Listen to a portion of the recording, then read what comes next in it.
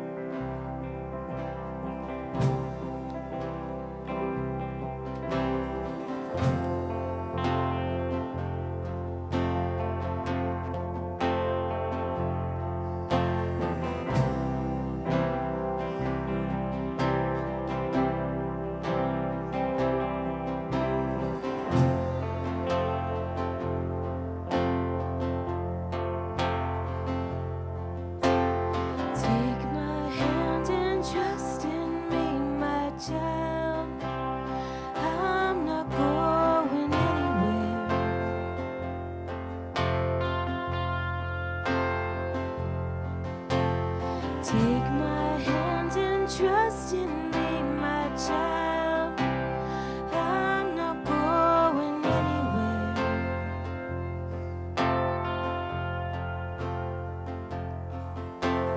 Take my hand and trust in me, my child. I'm not going anywhere.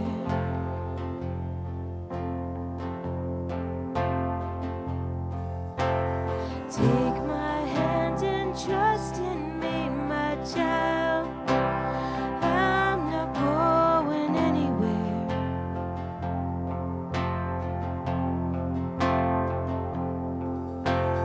Don't you think it's time for you to smile? I will wipe your tears away.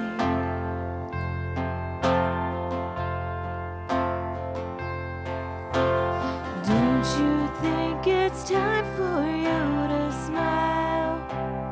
I will wipe your tears away.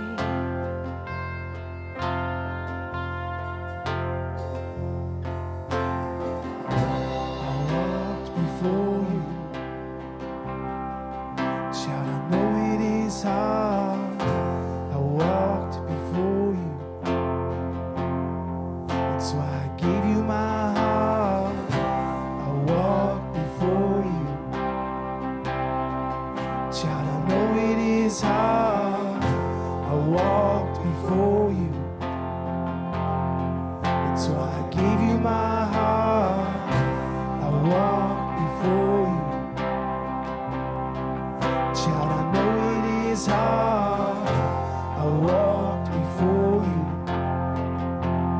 And so I gave you my heart. I walked before you. Child, I know it is hard.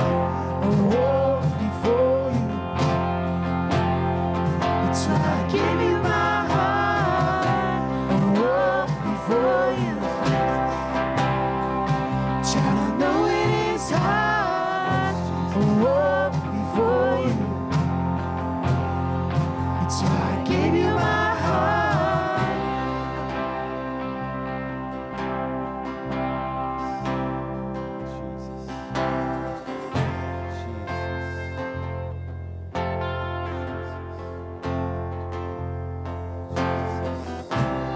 You will remain faithful.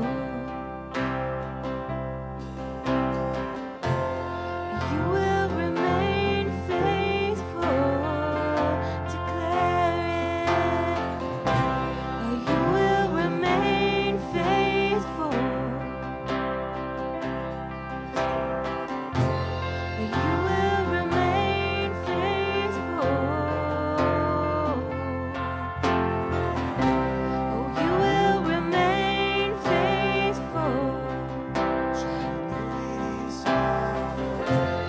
You will remain faithful. You will remain faithful. Child, I know it is hard. You will remain faithful.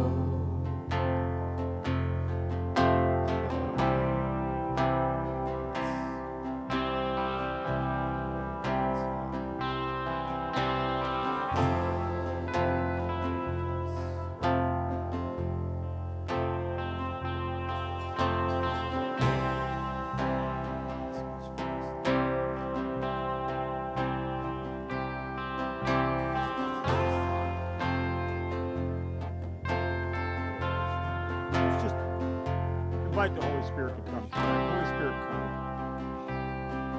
Let's invite him here. Holy Spirit, come. Holy Spirit, come. Have your way.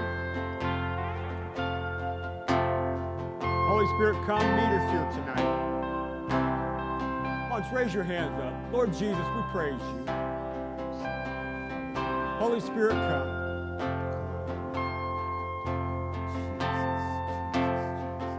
Lord, meet us right where we are. Lord, we need you.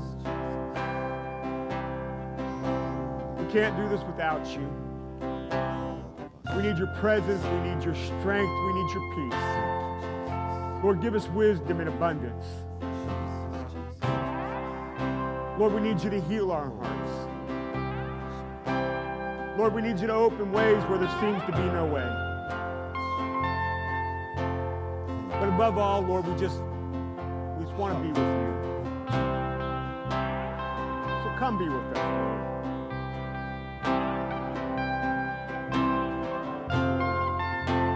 Come be with us. Oh, Jesus. Oh, Jesus.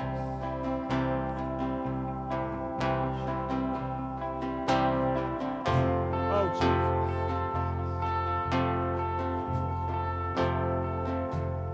Oh, Lord.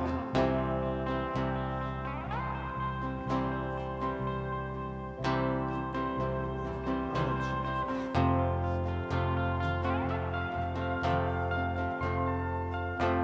Oh, Holy Spirit. Comfort us.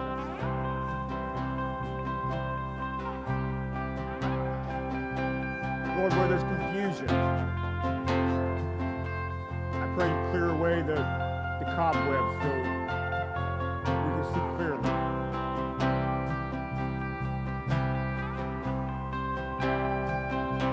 I pray that we can hear you and see you more clearly than ever before.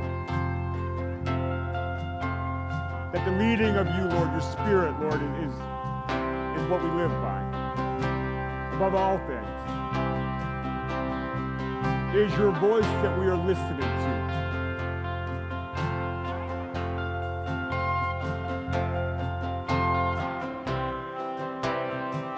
Oh, Jesus.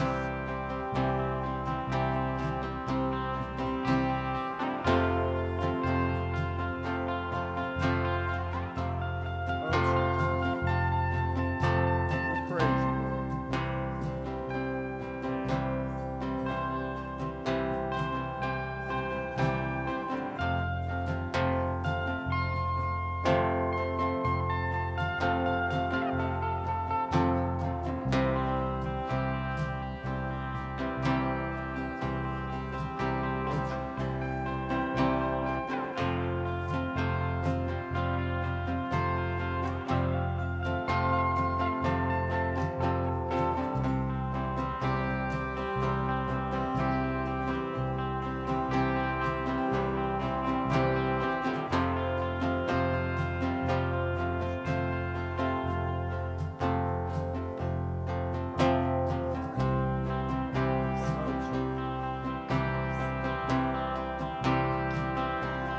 Oh, Lord, we wait for you.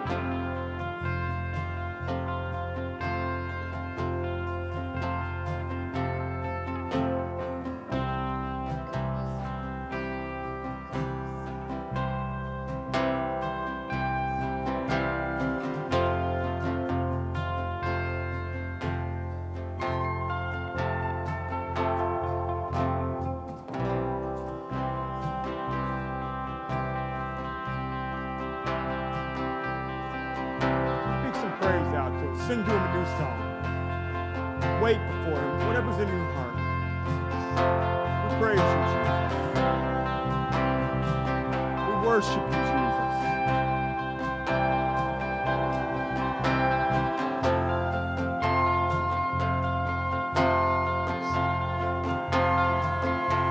We worship you, Jesus. High above all things, we worship you. Jesus. In Jesus' name. Jesus' name. Jesus' name. Oh, Lord.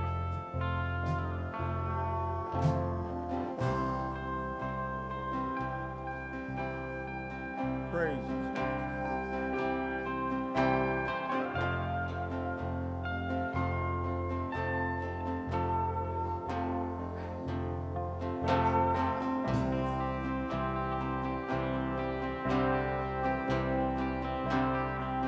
Lord, you are our healer. Lord, you are our comfort. Lord, you are our deliverer.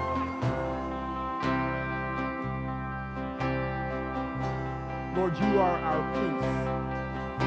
Lord, you are our hope. You are our refuge. You are ever-present help in the time of trouble. And we praise you.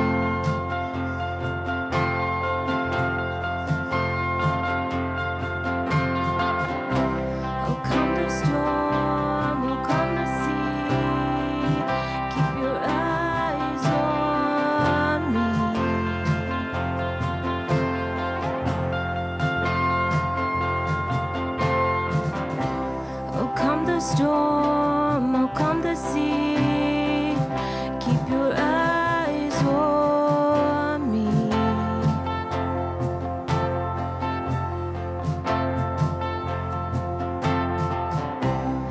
Reach out and touch my hand. The Son of God came for me like only He can. Reach out and touch His hand.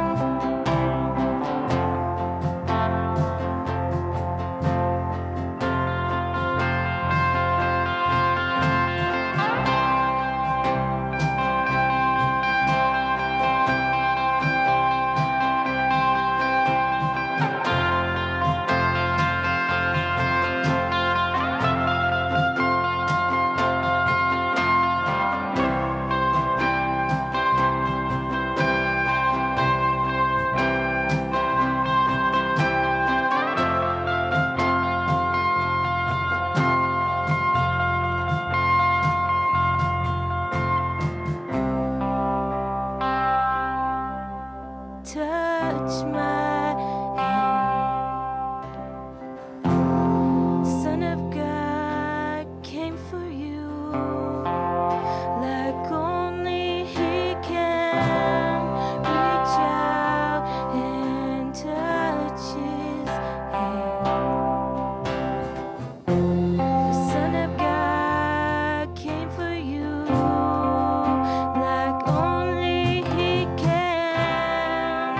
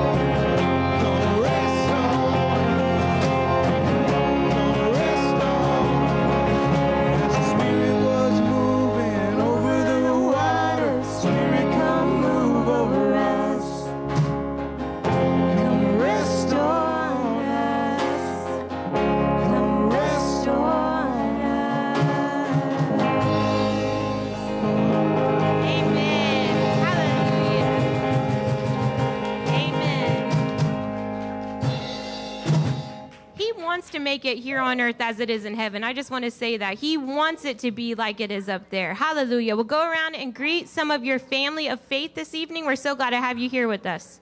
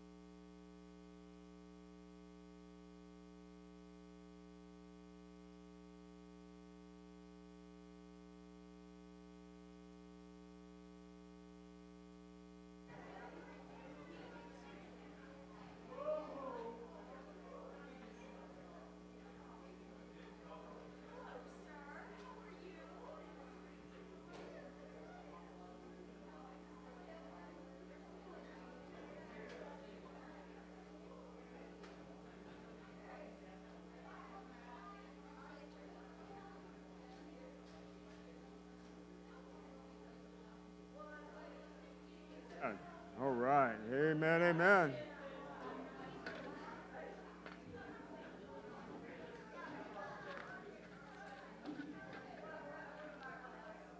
Well, it is good to have you all tonight.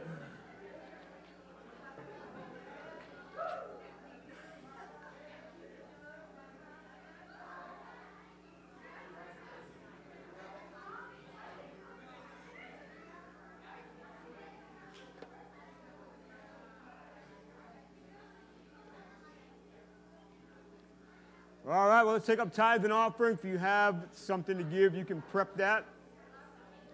Offering envelopes are in the chairs in front of you, or if you don't have one, you can wave your hand around and somebody will help you out.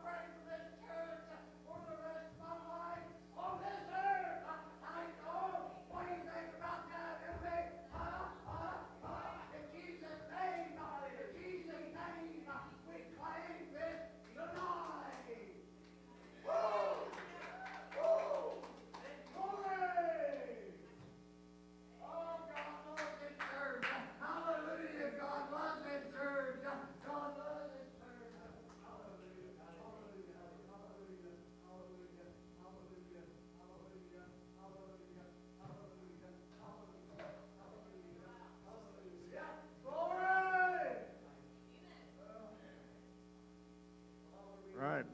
Amen. I'm going to pray over tithe and offering. If you have something to give, you can bring it down. Lord, we thank you for an opportunity to come to your house, be in worship with you. And Lord, we just ask as we give tonight, it's another reassurance of your blessings, of your faithfulness, of simply who you are in our lives. You're always with us. You don't leave us. You never forsake us, Lord. And I pray it's evident as we live our lives every single day that who you are is so real to us. Lord, it's not cliche. It's not something we just say we believe, but there is a real, live relationship where you're showing yourself true.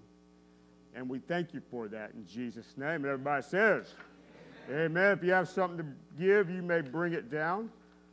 A couple quick announcements, or a couple, I actually have more than a couple. Don't forget, youth, 5th to 12th grade, there's a roller skating night on March 27th. If you want details about that, please see Josh. He's going to handle that for us. Next thing, I think we got Joy Fellowship this month. Is that correct, Bill and Patsy? Is that happening? The fourth Sunday, so the 27th. All right, so make sure you see them for details. It's 5 o'clock on the 27th. Also, a couple new announcements. First off, coming up at the beginning of April, we are 1 year in this building. That's cool. So, amen. We consider this place a blessing. I had some people asking me about maybe we can do sort of a lunch after church on that day. So I said, yeah, we can do that. And at the same time, I had some other people kind of getting after me that they wanted to do like a chili cook-off or something, okay, apparently. So what we're going to do is we're just going to slam them together. So April the 3rd, right after church, we're going to do a carry-in chili cook-off. So if you want to make some chili, there'll be some contests for that. But more than that, we're going to have fun and just hang out together. So that's April the 3rd, after church. Plan on staying, bring some food, and we'll have a good time. Also then, the first Wednesday in April, we have a guest speaker coming. All right, so I'm going to prep you about this.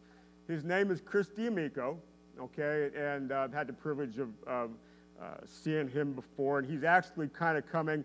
He's got, I think, Sunday, Monday, Tuesday to Bachman's Church, Wednesday here, and Thursday he's going to Kenton. So he's kind of making a run through the Only Believe campuses. Now, I'll tell you this, he's a ministry guy. And I'll just prep you and say this. Our normal Wednesday night, we get out a little after 8. It's going to be later with Chris, okay? So he's gonna share the word. He will probably end up praying for everybody here, maybe, okay? So just come prepared that night. And we will take an offering for him. He's an outside of the general house of people we generally bring, so we will take an offering for him that night. So I encourage you to come out for that, and it's going to be a good night, again, a later night, but I'm looking forward to some time in ministry with him. So that is the first Wednesday in April, which I think is April the 6th. And, of course, we have coming up our Good Friday and Easter Sunday services in the middle of April. Now, I will say this. Our Easter Sunday will be a normal Easter service for us, and I believe that Tish and whoever else, Mike, they're going to prepare a breakfast for us that morning. Amen? So if you want to come early and have a little food, that'll be good. But Good Friday, we're going to do something a little different this year. Generally, we have a service where we come and spend a time like this together. We're going to do what we're going to call a time of reflection. And it's going to be different. The church will be open from 6 to 8 p.m. that night. And you'll be able to come at any time during that time. And in the church, there'll be different, we call them stations, where they'll have a time of reflection about something concerning the crucifixion of Jesus. You can spend as much time as you want at that station reflection and go to the next one. It's a wonderful time to have your kids with you and walk your kids through different aspects of the crucifixion. But it will be open from 6 to 8. There'll be some worship happening during it. So maybe a little more explanation as we come closer to it. I know it's a little different, but I wanted you to be able to have time in your time to come and spend as much time as you want in reflecting on Good Friday about the crucifixion of Jesus. Then we come back on Easter Sunday and celebrate his resurrection together. Amen? Sound good? So announcement-wise, that's all I have, but don't forget, Saturday. What's happening Saturday? Time change. Remember, the time's falling forward. So if you missed that, you missed church Sunday maybe, okay? So be sure that we're here for that on Sunday morning. Other than that, that's all I got. So get your Bibles out. We're still in the book of Revelation tonight and next week. We've been shifting gears the last couple of weeks. Last week we talked about the catching away of the church, what's called the rapture. That we will be transformed, amen? And the full redemption of who we are will happen as we are changed into the likeness of our Savior who is resurrected before us. He is the prototype of what is to come for us. Now, we're sort of kind of cycling into things that will happen at the end. So there will be a resurrection, and we'll touch on that a little bit again tonight. There will be judgment. There will be judgment. Everybody knows that. Then there will all things be made new in its finality. So we're going to talk about judgment tonight, and next week we'll talk about all things being made new. We're going to end up, we're not going to go there now, we're going to end up in Revelation chapter 20 at the great white throne judgment. Let's start in Hebrews chapter 9 and verse number 27. Hebrews 9:27. And it says this, and just as it is appointed for a man to die once, and after that comes judgment. So Christ, having been offered once to bear the sins of many, will appear a second time, not to deal with sin, but to save those who are eagerly waiting for him. So everybody is appointed once to die. Why? The wages of sin is death. Death will not fully be conquered until the resurrection of the dead. But with the resurrection, after our death, or Jesus could return while you're alive, but we're appointed to die because of sin. Everybody's appointed to die once, and everybody will face judgment before God. And when Jesus returns again, he's not coming to bear our sin again. He already did that. He died on the cross. That was a once and done sacrifice, no more need. Amen. He is the fulfillment of the law and the prophets. It was continual sacrifice for sin. It was never the fulfillment. It never could fully do it. That's why they had to keep sacrificing over and over again. Jesus comes as the Lamb of God who takes away the sin of the world, lived a sinless life, crucified, our sacrifice, raised from the dead. When he comes again, he's not coming again to bear sin, but he's coming again to bring into fulfillment of things, resurrection and judgment, and all things being made new. So just understand this. Everybody's appointed to die once, and everybody's going to face judgment. Romans chapter 2. We're going to jump around a little bit again tonight. Just lay a foundation of what we're talking about. Romans chapter 2.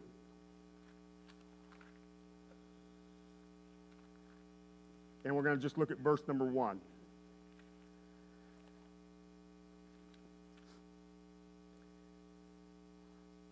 Romans 2:1, therefore, you have no excuse. Oh man, every one of you who judges, so it's in other words talking about how we judge other people. For in passing judgment on another, you condemn yourself. Because you, the judge, practice the very same things. In other words, it's calling to account your own imperfections, yet we judge other people. But we know that the judgment of God rightly falls on those who practice such things. Do you suppose, O man, you who judge those who practice such things and yet do them yourself, that you will escape the judgment of God? Or you to presume that on the riches of his kindness and forbearance and patience, not knowing that God's kindness is meant to lead you to repentance? But because of your hard and impenitent hearts, you are storing up wrath for yourself on the day of wrath when God's righteous judgment will be revealed. He will render to each one, watch this, he will render to each one according to his works. To those who by patience and well-doing seek for glory, honor, and immortality, he will give eternal life. But for those who are self-seeking, do not obey the truth, but obey unrighteousness, there will be what? Wrath and fury. So there's a warning, be careful how you judge other people. But there's something here that each one of us will be judged for what we have done. Those who seek righteousness, eternal life, those who seek unrighteousness will find the wrath of God. Why is the wrath of God coming into the world? Because of sin. God is a just God who judges justly. That's a lot of just right there. He's a just God, and he's going to judge justly. In other words, he will do right. By the way, just a little side note. Why should you not judge other people? Because you're not righteous as he is. You see what I'm saying? I hear a lot of people, they want to find reason in the Bible to get after people and kind of be angry with them and whatever. And though you don't find that, they try to use things as a way to get to it. So, well, Jesus flipped tables in the temple. Why can't I be that way? Well, why did he flip the tables? He was passing judgment on the temple that was fulfilled in 70 AD. It was knocked down. You're not passing judgment on the table. Don't flip tables. Okay? Well, Jesus is going to come back. He's riding a white horse, and with him the armies of heaven. He's going to judge with the sword that comes out of his mouth. That's the just judge, which you are not. You can't use that as an excuse to act how you want now. Okay? So God will judge in his justice each person for what they have done, some to eternal life and some to wrath. Colossians chapter 3. Let's keep jumping around here. Colossians chapter 3, verse 23.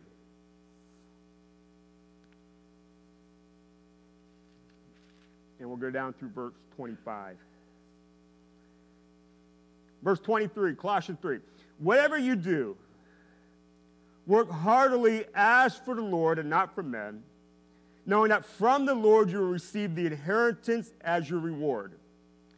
You are serving the Lord Christ, for the wrongdoer will be paid back for the wrong he has done. There is no partiality. In other words, when judgment comes, God is impartial. God doesn't show favoritism. Each person will be judged according to their works. Here's another one, 1 Peter chapter 1. Keep jumping in here.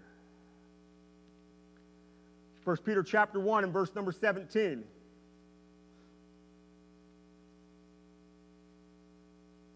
And if you call on him as Father, who judges him impartially, according to each one's deeds, conduct yourselves with fear throughout your time in exile. In other words, while we're waiting for him to come.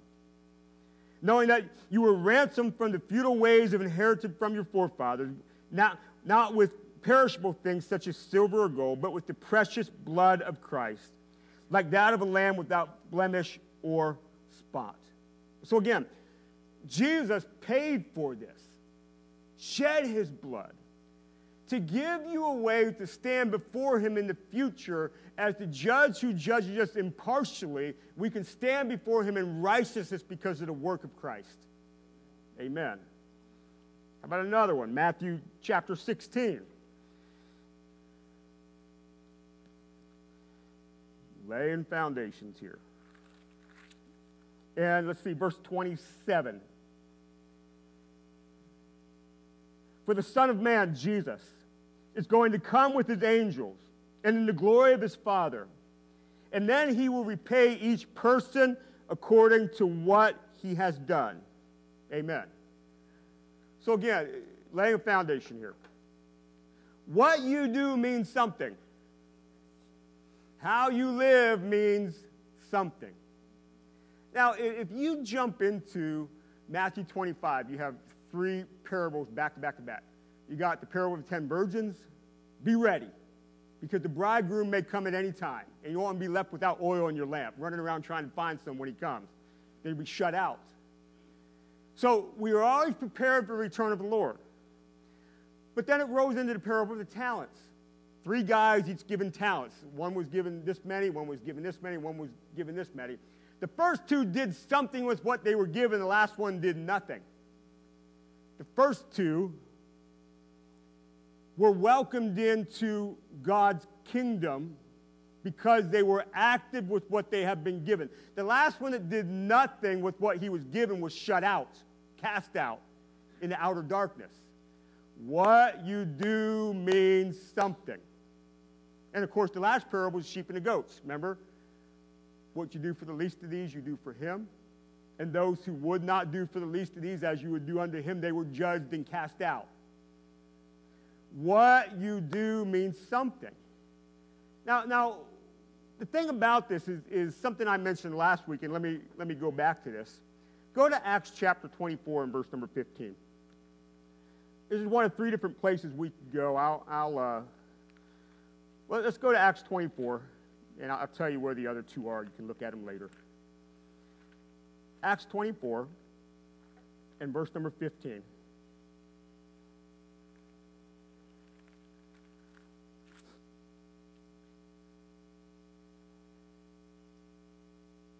Kind of picking up mid-sentence here. Having a hope in God, which these men themselves accept. Now watch this.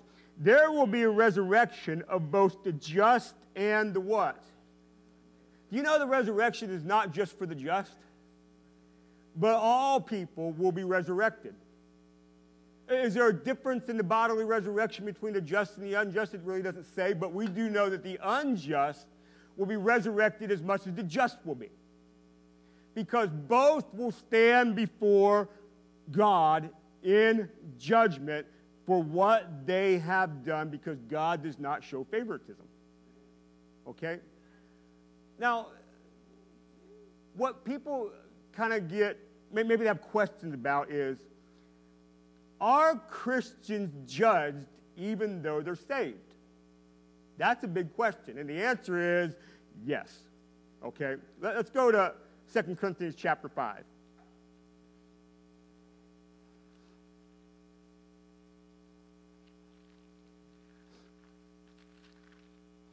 Second Corinthians chapter 5 and verse number 10. For we must all appear before the judgment seat of Christ, so that each one may receive what is due for what he has done in the body, whether good or evil.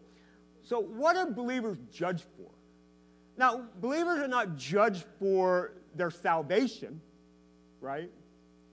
But there appears to be a judgment for what we have done with what we have been given. Okay? Now, exactly how this plays out, Scripture isn't entirely clear. If you look at the parable of the talents, there seems to be degrees of reward, maybe. I don't know. But then you see another parable of the workers where the same that were brought in received the same reward as that went before, the same pay. So you see these kind of maybe a tension in Scripture about this. But we know that faith without works is what? It's what? Faith brings a life bearing what? Fruit.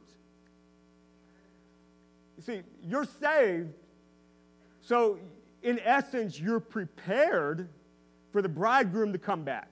Amen. But what are you doing with the talents you've been given?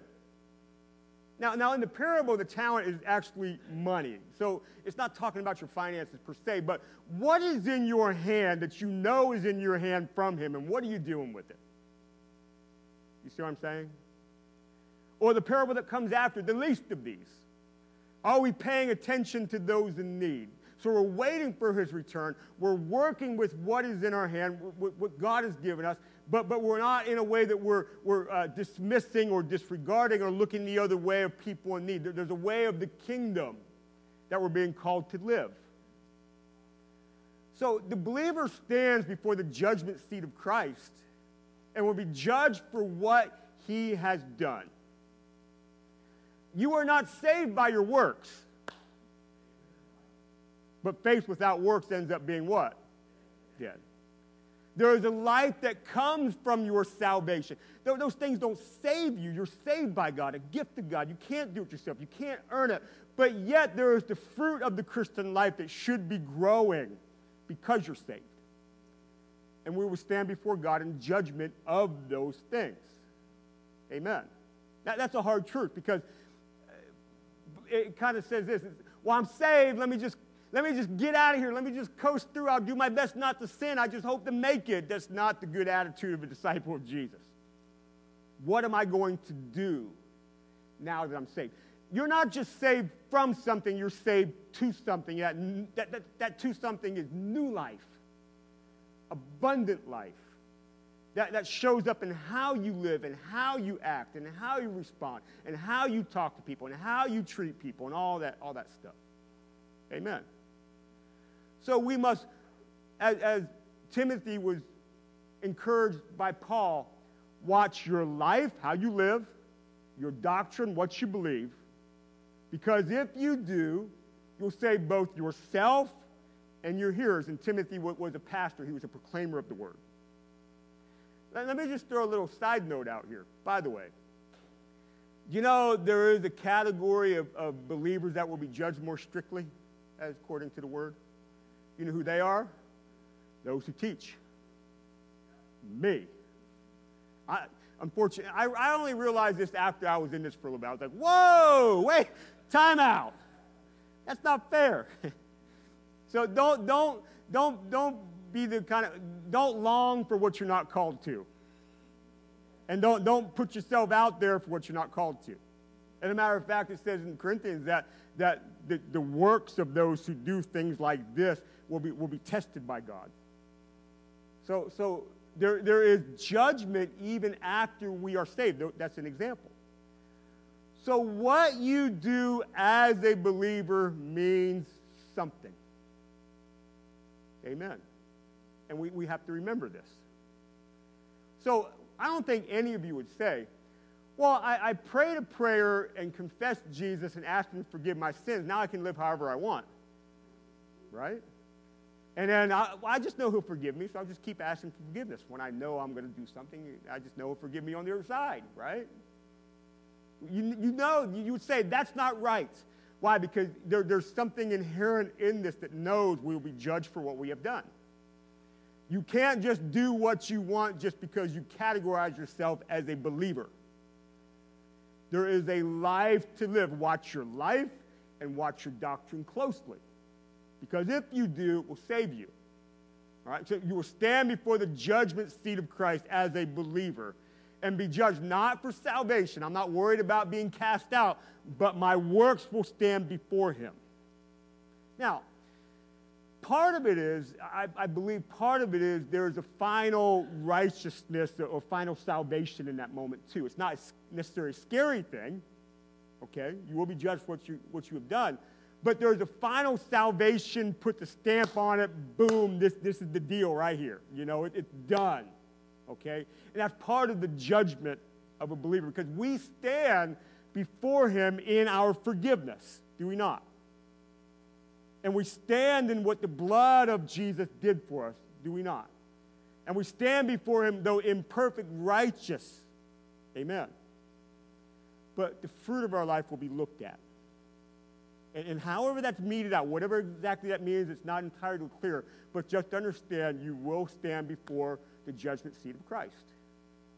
Now, Revelation chapter 20.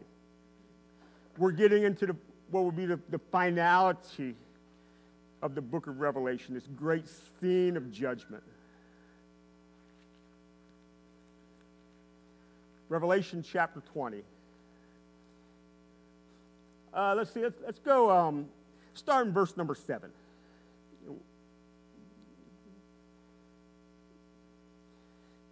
And when 1,000 years are ended, and this is after this millennial reign of Christ and different aspects that we see in the book of Revelation, Satan will be released from his prison and will come out to deceive the nations out of the four corners of the earth, Gog and Magog, to gather them for battle.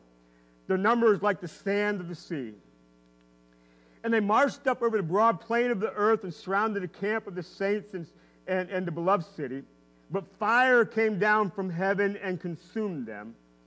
And the devil, Satan, the dragon, who had deceived them, was thrown into the lake of fire and sulfur where the beast and the false prophet were, and they were tormented day and night forever and ever.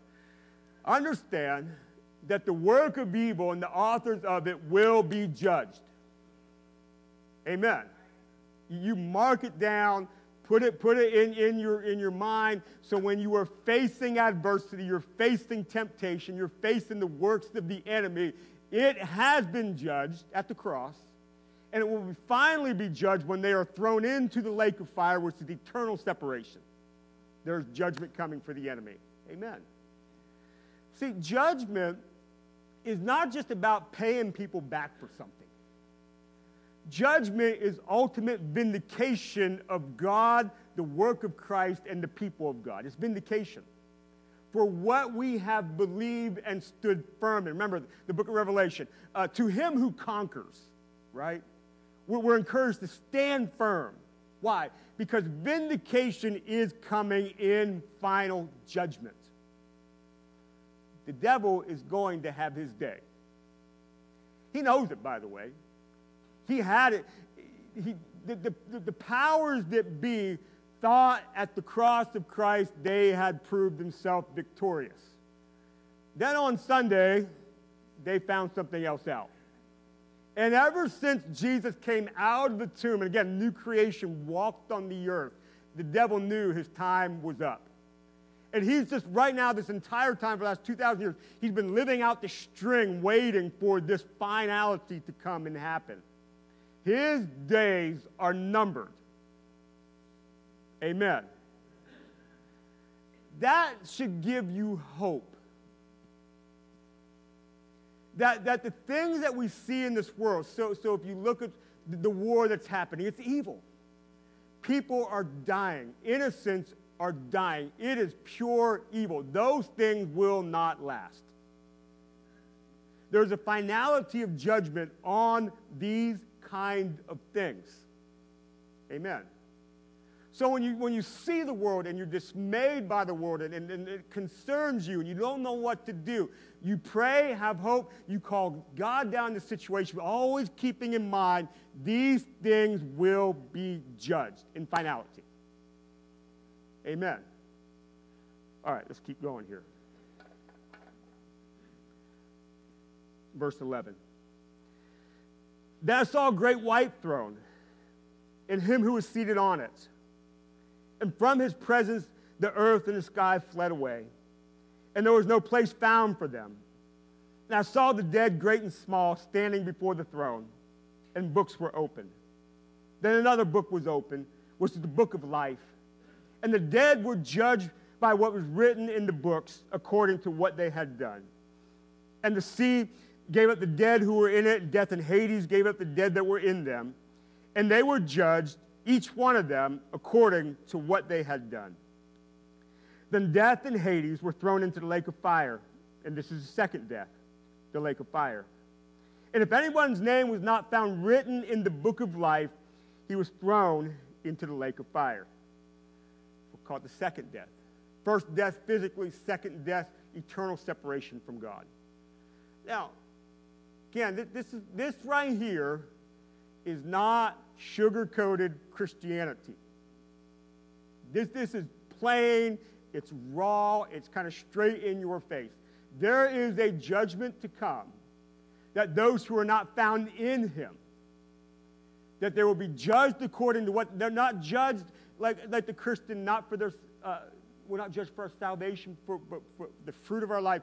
They are judged for not being in salvation, for denying him, for living a life without him.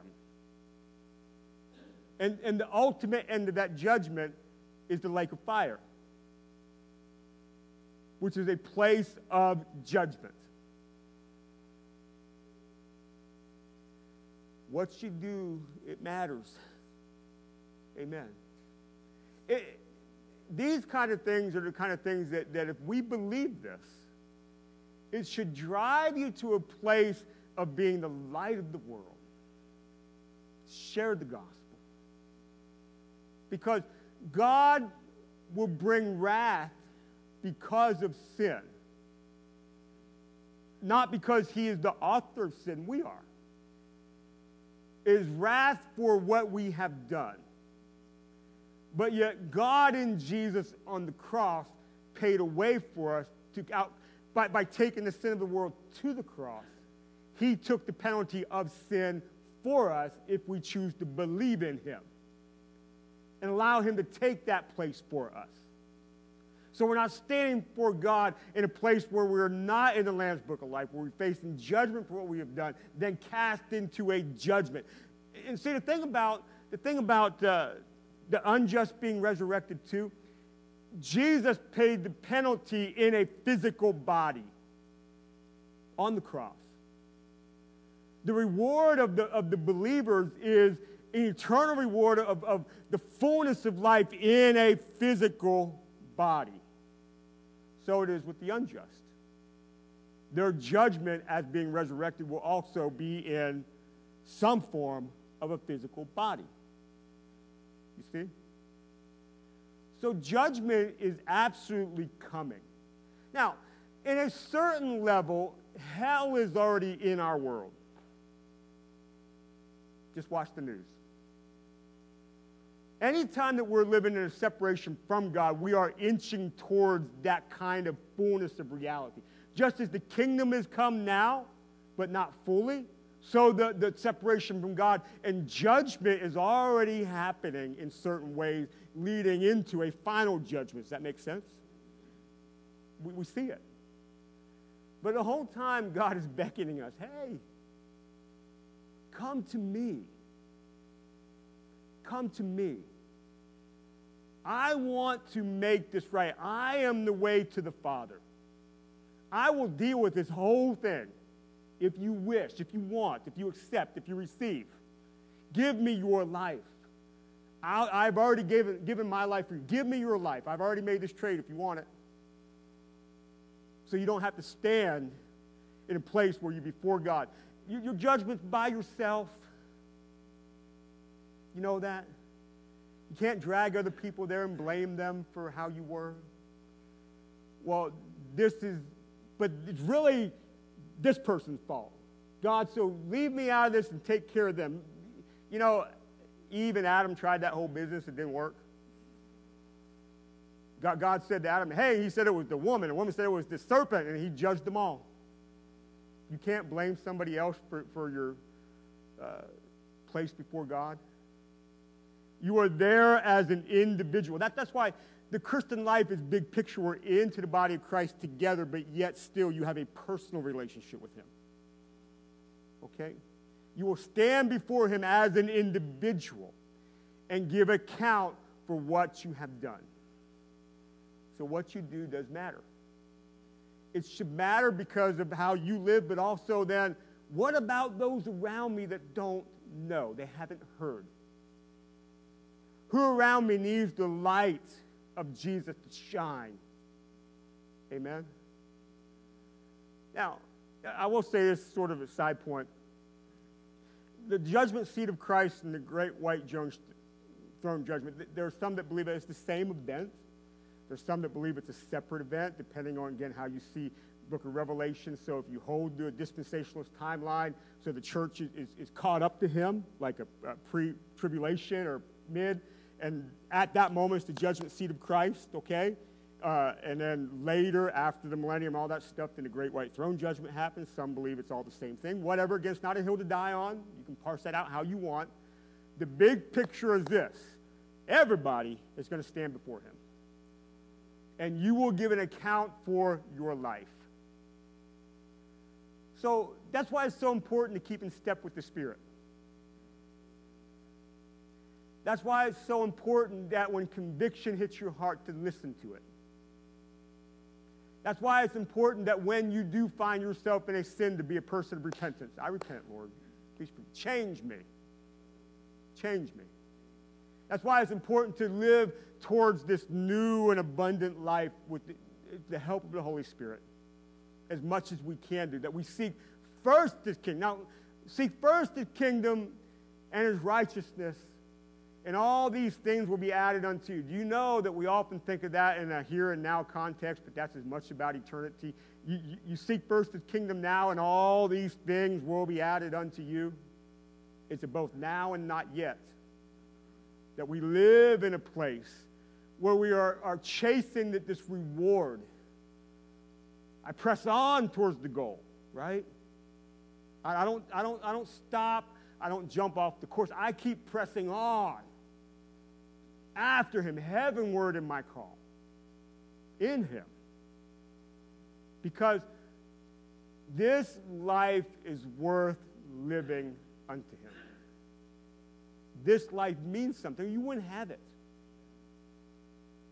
If this life didn't mean anything, the moment you got saved, you'd be translated out of here, and that's it.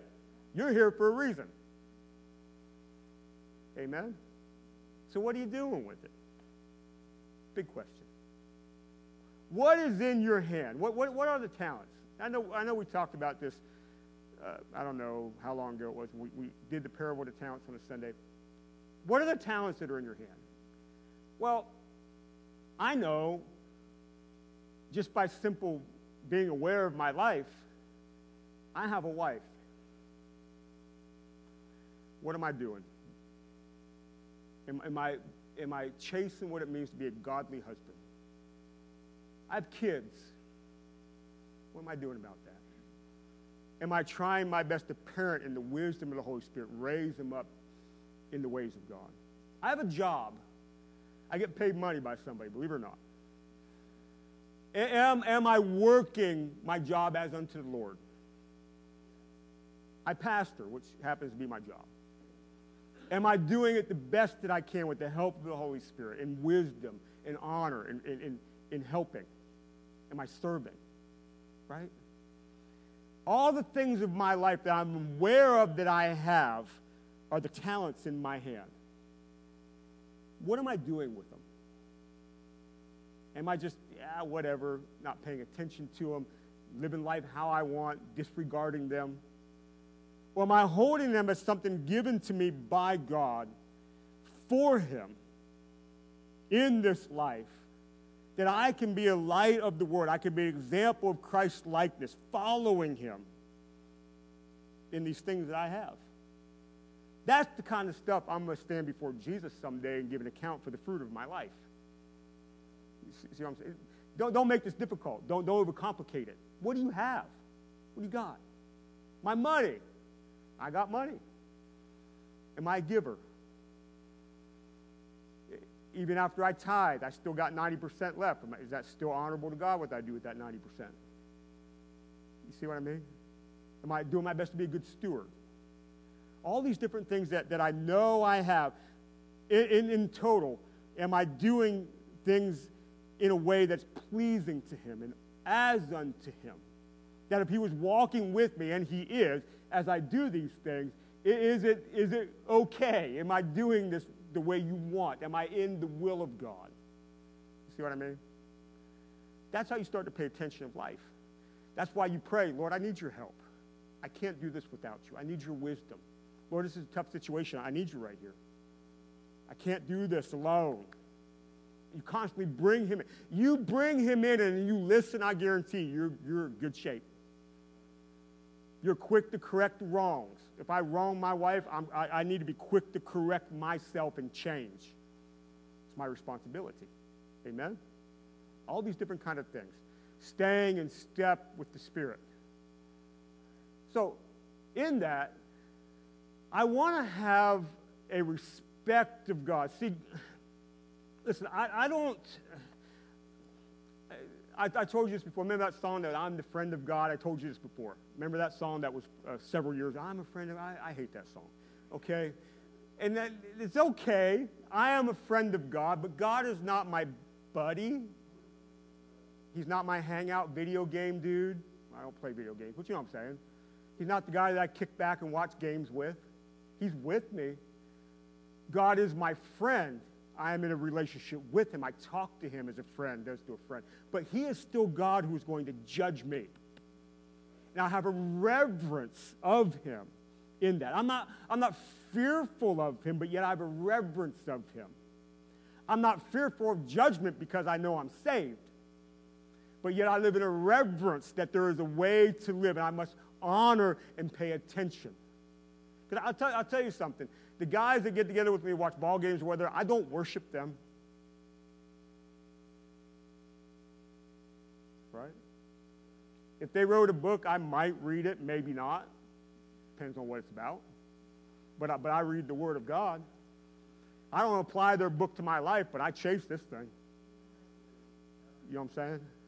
You see what I'm getting at? God is your friend. You speak to Him face to face as a friend. He is in your life in a very personal and intimate way, but don't forget He's the Creator God who judges.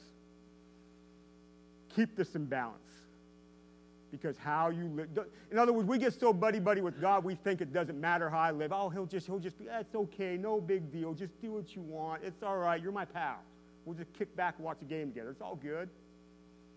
You will stand before the judgment seat, the throne of God, and give an account for how you live. Amen? Okay. Maybe I ought to give an altar call. What do you think? After that one. So how about this? At your seat. You say, Lord, just forgive me of my sins. Lord, if I've wandered off the path, if I've got off track, if I've got distracted, if I've put my talents down and buried them, Lord, forgive me. Lord, I want to live every day in the light of who you are. So you take a personal moment with Him for just a second to remind yourself of who He is.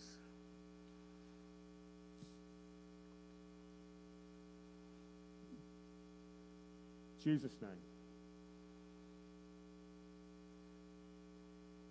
In Jesus' name.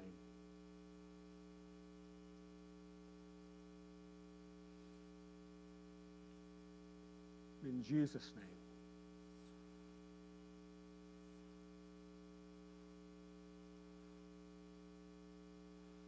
In Jesus' name. Praise you, Lord.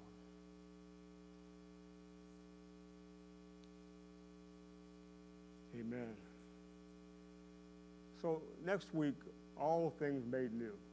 We'll talk about that. This story that started on Easter Sunday gets its full fulfillment. New heaven, new earth, all this different stuff. Judgment is good because it gets us to new creation. Because God in judgment finally roots out all the last remaining roots of evil, and he just pulls it. He cleans it, and then all things new. Amen? There's our reward. All right, we'll see you Sunday morning. Be blessed as you go tonight. If you need prayer about anything, come on down. We'll pray with you before you go.